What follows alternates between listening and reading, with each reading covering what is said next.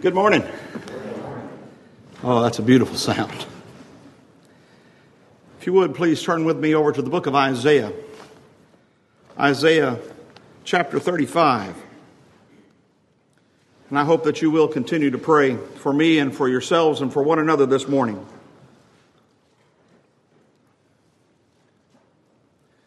This morning, with the Lord's help, I want to talk to you a little bit about what it is we're doing right now.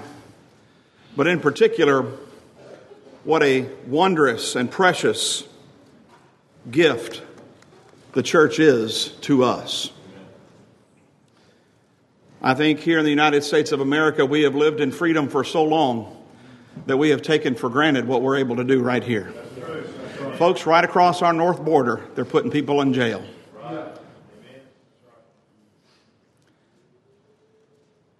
About a year or so ago, I asked the folks at Mount Perrin, and I put a blog, I think, out on the internet that got some positive responses and some negative responses to it.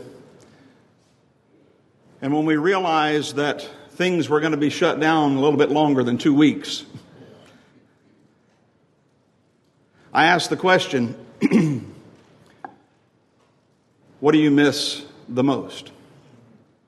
And I didn't add anything to that. I just asked the question, when things are shut down, what do you miss the most?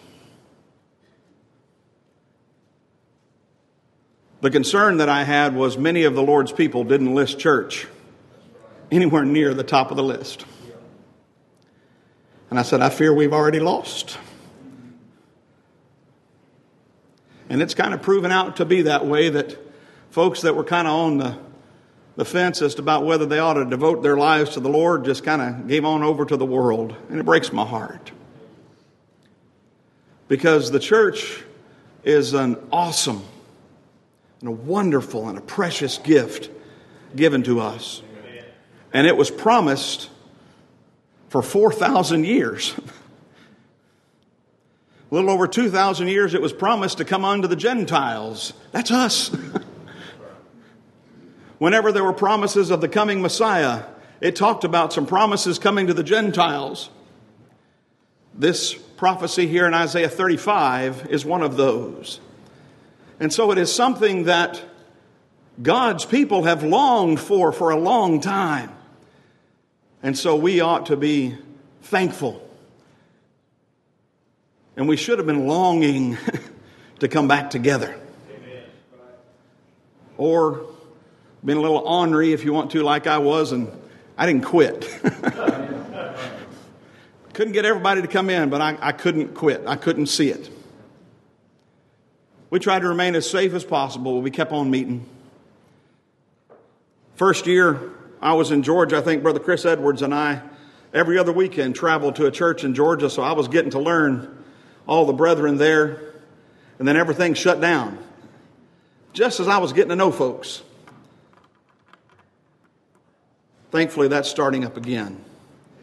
This makes 3 weekends in a row. And I've been at church on a Saturday, on a Friday also. So I'm thankful for that, and I hope you are as well. And I hope this meeting serves the purpose that it should, and that is, first of all, to give glory to God. Second of all, to strengthen Bethlehem Church. And third, to give each one of us the motivation to go back to our home church and realize what it is we've got. Amen. Isaiah 35 is a scripture that has been very dear to me for a long time. Back when I was an undergrad at Texas Tech, I was trying to compose some pieces for choir. And my composition professor gave me this text. And I wrote 2 or 3 different pieces for choir and was never satisfied with it. A couple of years ago, I finally preached through this and realized why. Because it wasn't intended for a choir to sing in a concert. It was intended for the people of God to sing in church. Amen. The Blossoming Desert came from that. One of the first things that I want you to notice here, well, actually, I want to read the beginning of 36. and then go back a chapter. Isaiah 36, now it came to pass in the 14th year of King Hezekiah, the Sennacherib, king of Assyria, came up against all the defense cities of Judah and took them. That's not good news. It's a fact that it happened, though. Because of the disobedience of Israel, they were taken captive, and that was Judah's warning, and Judah didn't listen. And so they were taken captive. But here is the mercy of our God. Before it's declared that this is going to happen, this promise was given that it wasn't going to be the end of the story. So what we need to realize that it may become more difficult for us here in the United States of America, but there is a promise of a continuing kingdom. And there is a promise of a day where there shall be no night, and the enemies will all be gone. I'm going to be honest with you. I struggle with Isaiah chapter 35 as to how to interpret it. Is this talking about the end of time? Or is this talking about the time of Christ? Or is this talking about the gospel kingdom that we have here in the church? I always struggle for about 30 minutes, then I come up with the same answer that Brother Joe said. Yes. And I think that's where we've missed it in the church. Is we have forgotten what this is. This is the everlasting kingdom of God here on earth. And so when we look at this, and it looks like things that are going to take place for all eternity, they are. But God intended that they take place right here, right now, in Zion, the city of our God. Amen. The wilderness and the solitary place shall be glad for them, and the desert shall rejoice and blossom as the rose. You know, this prophecy amazes me right off the bat because it doesn't talk about something for us.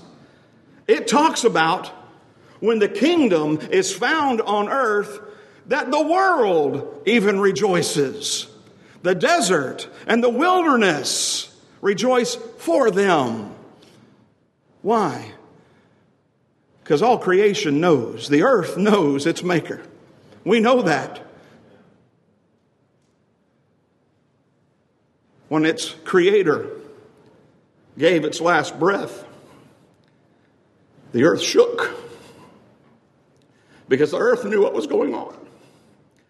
And what's described here is that even the birds of the field and the wild animals, and I know there's some figurative language in desert and wilderness, but folks, the fact of the matter is the natural thing is there as well. Sometimes even the animals realize more than what we do. Because the church of the living God on earth is a blessing to the earth. Not just to us. And when there is a land that does not have the church of the living God, it is not a blessed land. So let's go into this. The wilderness and the solitary place shall be glad for them. Who? Us. So we ought to be glad too, shouldn't we? It's high time we grow out of what I used to do as a boy. I mean, no disrespect to my parents, but at the time when I was growing up, regular church attendance in many parts of Texas was not a thing. It's just, you go every once in a while. Some people maybe go once or twice a month, but when it was not something regular in my life, I always tried to figure out a way to get out of it. And one particular Sunday, I heard Mom and Dad talking about before breakfast we was going to go to church, and so I hid myself. I had hid myself in many places before, but I found the perfect place. I had a toy box. And it was a long one.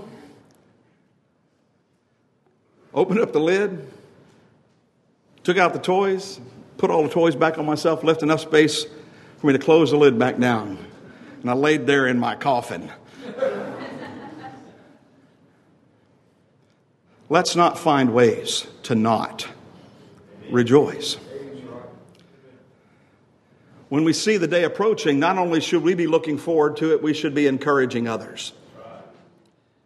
Because it shall blossom abundantly. if church is not blossoming abundantly for you. There are lots of possible reasons as to why, but the first place we ought to start is with ourselves. The church at Laodicea, found in the book of Revelations, we know what that text, I stand at the door and does not mean. Here's what it does mean, though. You have an entire church that is meeting, and Jesus Christ is on the outside. Born again children of God are meeting, going through the process, and they don't even know Jesus isn't in there with them. He says, behold, I stand at the door and knock. He said, if any man will open, I'll come in and sup with the church. Doesn't say that, does it? It said, I'll sup with him. So where we need to begin is, if church is not an abundant blessing for you, open the door. Amen. Open the door. And realize that we have blocked Christ out. Now, He's an all-powerful God, and thanks be to God for salvation by grace plus nothing. Because if He added up the times that we rejected Him or hid in our toy box to try to stay away from Him, that would far outweigh any good that we have ever done. So the church, it shall blossom abundantly and rejoice, even with joy and singing. The glory of Lebanon shall be given unto it, the excellency of Carmel and Sharon. They shall see the glory of the Lord and the excellency of our God. So church should have joy and singing. Amen. Y'all knew something about singing was coming, right? Sing. Even if you cannot match pitch. Sing. You're not singing, well, you're supposed to be teaching and admonishing me and one another.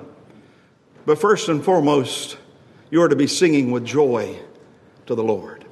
So sing. And I can tell you from a long time of teaching singing, if you never sing, you won't ever learn. But if you start singing, you just might learn. And the glory that is there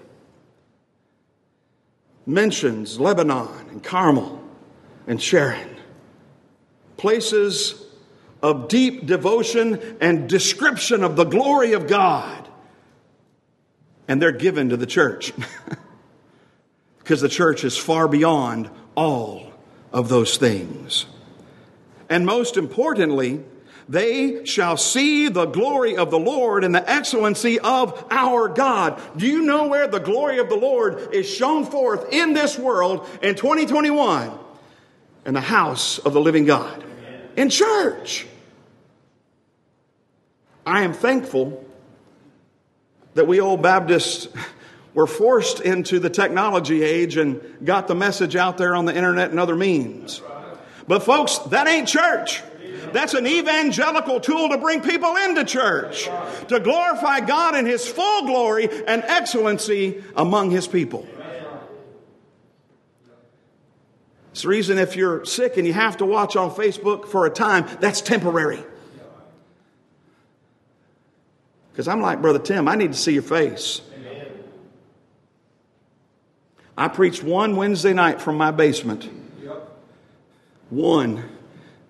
Said, I can't do this anymore. I need to see your faces. Fortunately, I had to do another one, but as soon as I could, I said, anybody that can come down, we'll spread out. We'll do whatever makes you comfortable. Because, folks, here is what happens at church. If you're not at church, this doesn't happen. Let me state it again. This is what happens at church.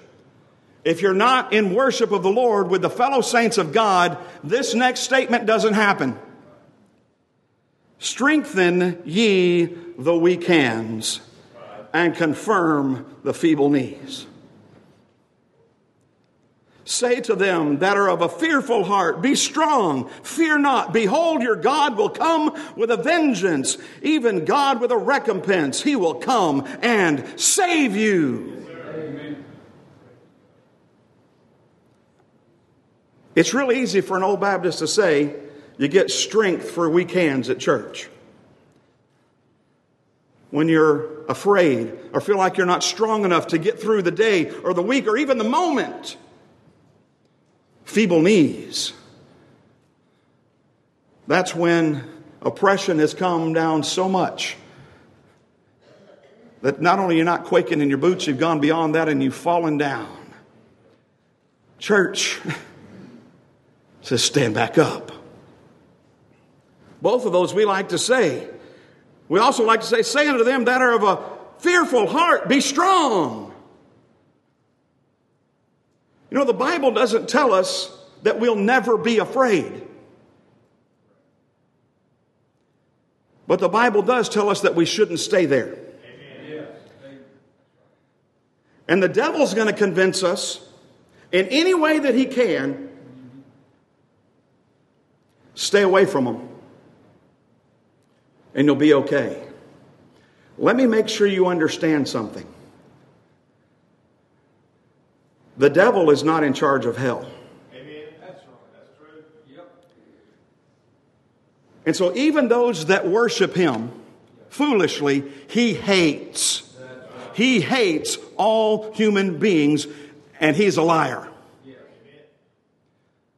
And so to have the idea that I need to stay away from the people of God in order to gain strength and courage, it ain't going to happen, because the only place the Bible declares that I can is with my brothers and sisters in Christ.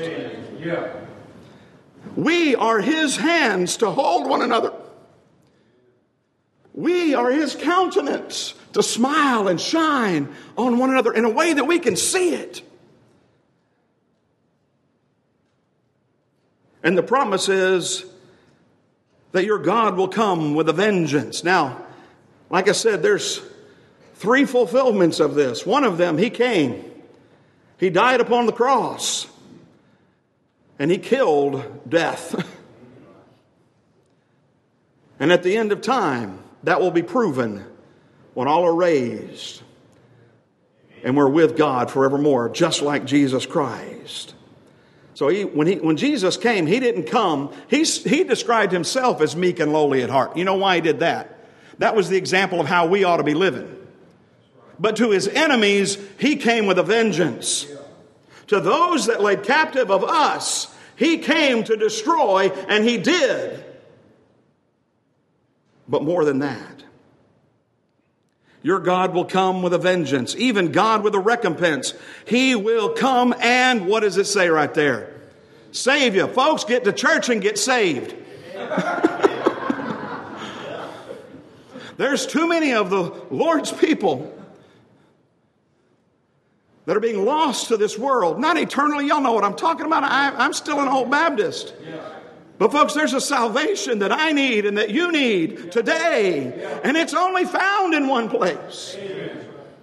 And the promise was that he would do it here.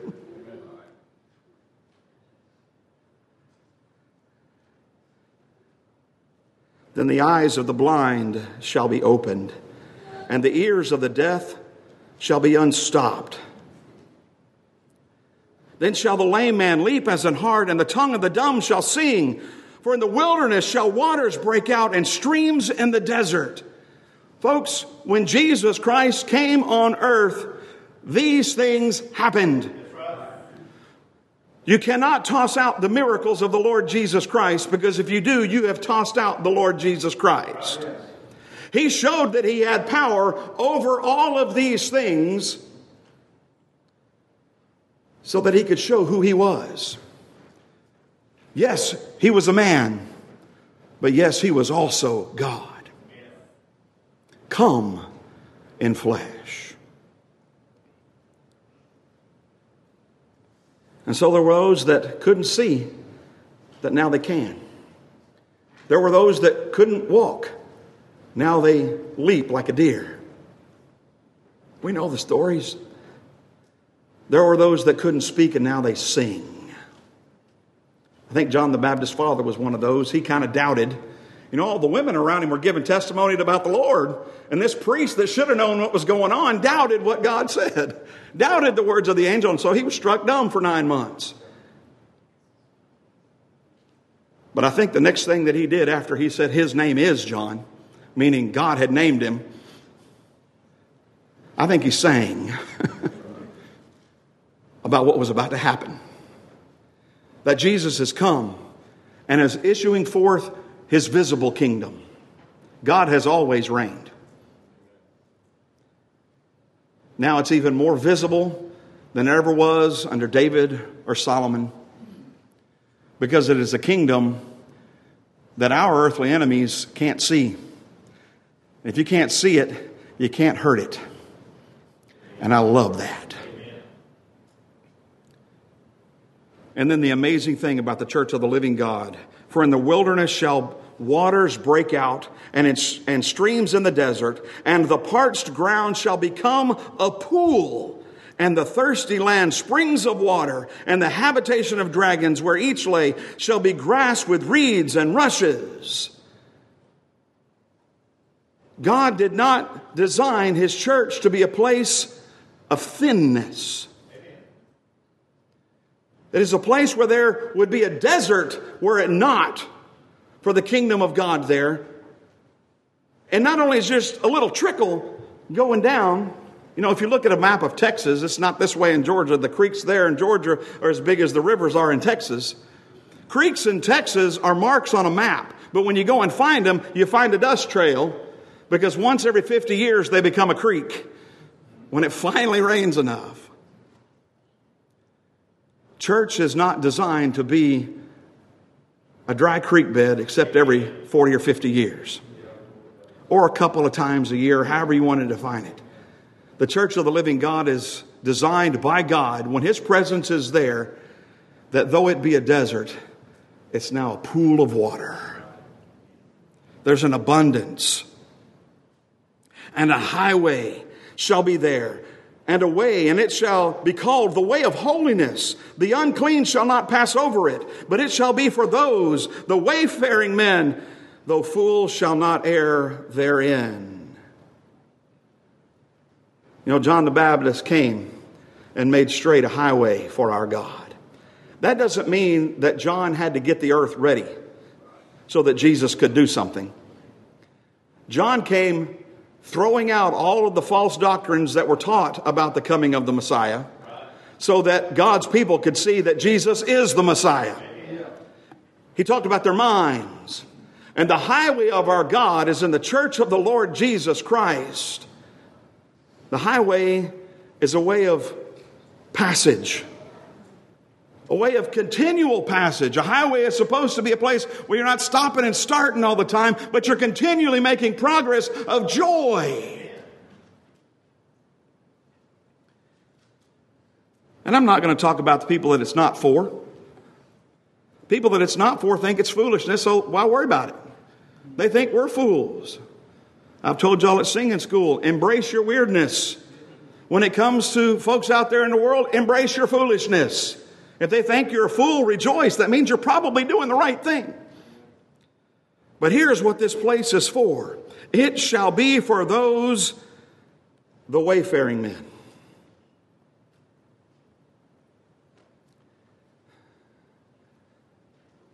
The older I get, the more I realize the old stories of Abraham and others that sought another place. I rejoice to see that there are folks that were much younger than I was when I realized that, realizing this is not their place. They're not investing their entire life in gaining wealth here. They are setting up treasures in heaven in their teens. So preachers, we got to keep on preaching. And us folks with the gray hair, we're probably going to need to just step out of the way and let them loose. Because they're more bold than we were. I know you're probably not going to believe this, but there's some young folks more bold than Joe Nettles and Tim McCool. And it's a blessing to see that the highway of our God is continuing on and has strength like that. No lion shall be there, nor any ravenous beast shall go up thereon. It shall not be found there, but the redeemed shall walk there. Now there's clearly description of glory at the end of time, because there are still dangers in our world today. But I don't think this text all of a sudden just talks about eternity. I think it's still talking about the church. It's not saying that troubles are going to go away if you'll just go to church. What it's going to show you is what I call the God option in your life. Shadrach, Meshach, and Abednego thought that there were only two options. Option one, you won't burn us up in the fire. Option two, you will burn us up in the fire. And their result, though they rejoiced in, nevertheless, we're going to be delivered from you. So they thought there were only two options, die or not die. Either way, we're going to be delivered from you, O Nebuchadnezzar. They didn't know about the option that you and I know about. I don't know if it occurred in this manner before those three men, but there was church there in that fire. Because 3 men were thrown in, bound, and 4 men walked around loose. And brethren, thank the Lord for your King James Bible, because the others don't say it. Nebuchadnezzar himself says the fourth is like unto the Son of God, not an angel. Church occurred in the fire. And they walked around free. And they came out with not even the smell of smoke on them. That's how the lion's not there. Lion's got no teeth. Lion's got no claws. Because God is there. And the ransomed of the Lord shall return, and come to Zion with songs and everlasting joy upon their heads. They shall obtain joy and gladness, and sorrow and sighing shall flee away. There is coming a time of a church service that'll never end, where God shall wipe away all tears from our eyes. But we don't have to wait to sing the songs of Zion. We don't have to wait to have the tears wiped away from our eyes. The ransomed already. The ransomed of the Lord shall return to Zion. We know from Hebrews that when the Bible's talking about Zion, it's not just talking about eternal glory. It's in specific talking about the church. We are ransomed folks now. And we can return. Return? Well, after the pandemic, we certainly can return. That's right. But something that you need to understand about this, and thank you, Lord, I didn't see this before. Even if you have never been into the house of God, you can return to Zion, because there was never a time where you weren't a child of God. He loved you with an everlasting love, and He chose you before the foundation of the world. You were placed in Christ then. You were God's child in all eternity. Amen. And He's given you a place to come back to Him. But let me make sure you understand something. He's given us the responsibility to come back. James says it this way: draw nigh unto God, and He'll draw nigh unto thee. It is not necessary for us to do things to save ourselves eternally. We cannot. But when God has designed the place for us to be delivered from this present evil world and we don't go, that's on us. Ain't nobody to blame but me. So look at these last words again. And the ransomed of the Lord shall return and come to Zion. And here it is again. With songs and everlasting joy upon their heads. They shall obtain joy and gladness, and sorrow and sighing shall flee away. Folks, when we come to church with a true heart, seeking to glorify God, this promise is given to us, that we'll come in with singing and joyful singing. And we'll receive some things. Everlasting joy will be upon our heads. The same joy, when we are raised in His likeness, we can live now. They shall obtain joy and gladness, And I don't know about you, but I've had enough of sorrow and sighing. I know too many men that have preached more funerals this past year than they preached in all of their ministry. I need a reminder. I know Isaiah 36:1 is there. I know this world takes me captive sometimes. But I need to know that there is a promise that that's not the end of the story. I need to know that when a loved one is lost to COVID or cancer or something else, that's not the end of the story. I need to know for myself that the fear and the worry and the sorrow and the pain and the sighing. You ever done that? Stuff just keeps happening and you're just, oh. It doesn't say it'll go away a little. In church, it flees away because it's the enemy of God, and God is here. May the Lord bless you all is my prayer.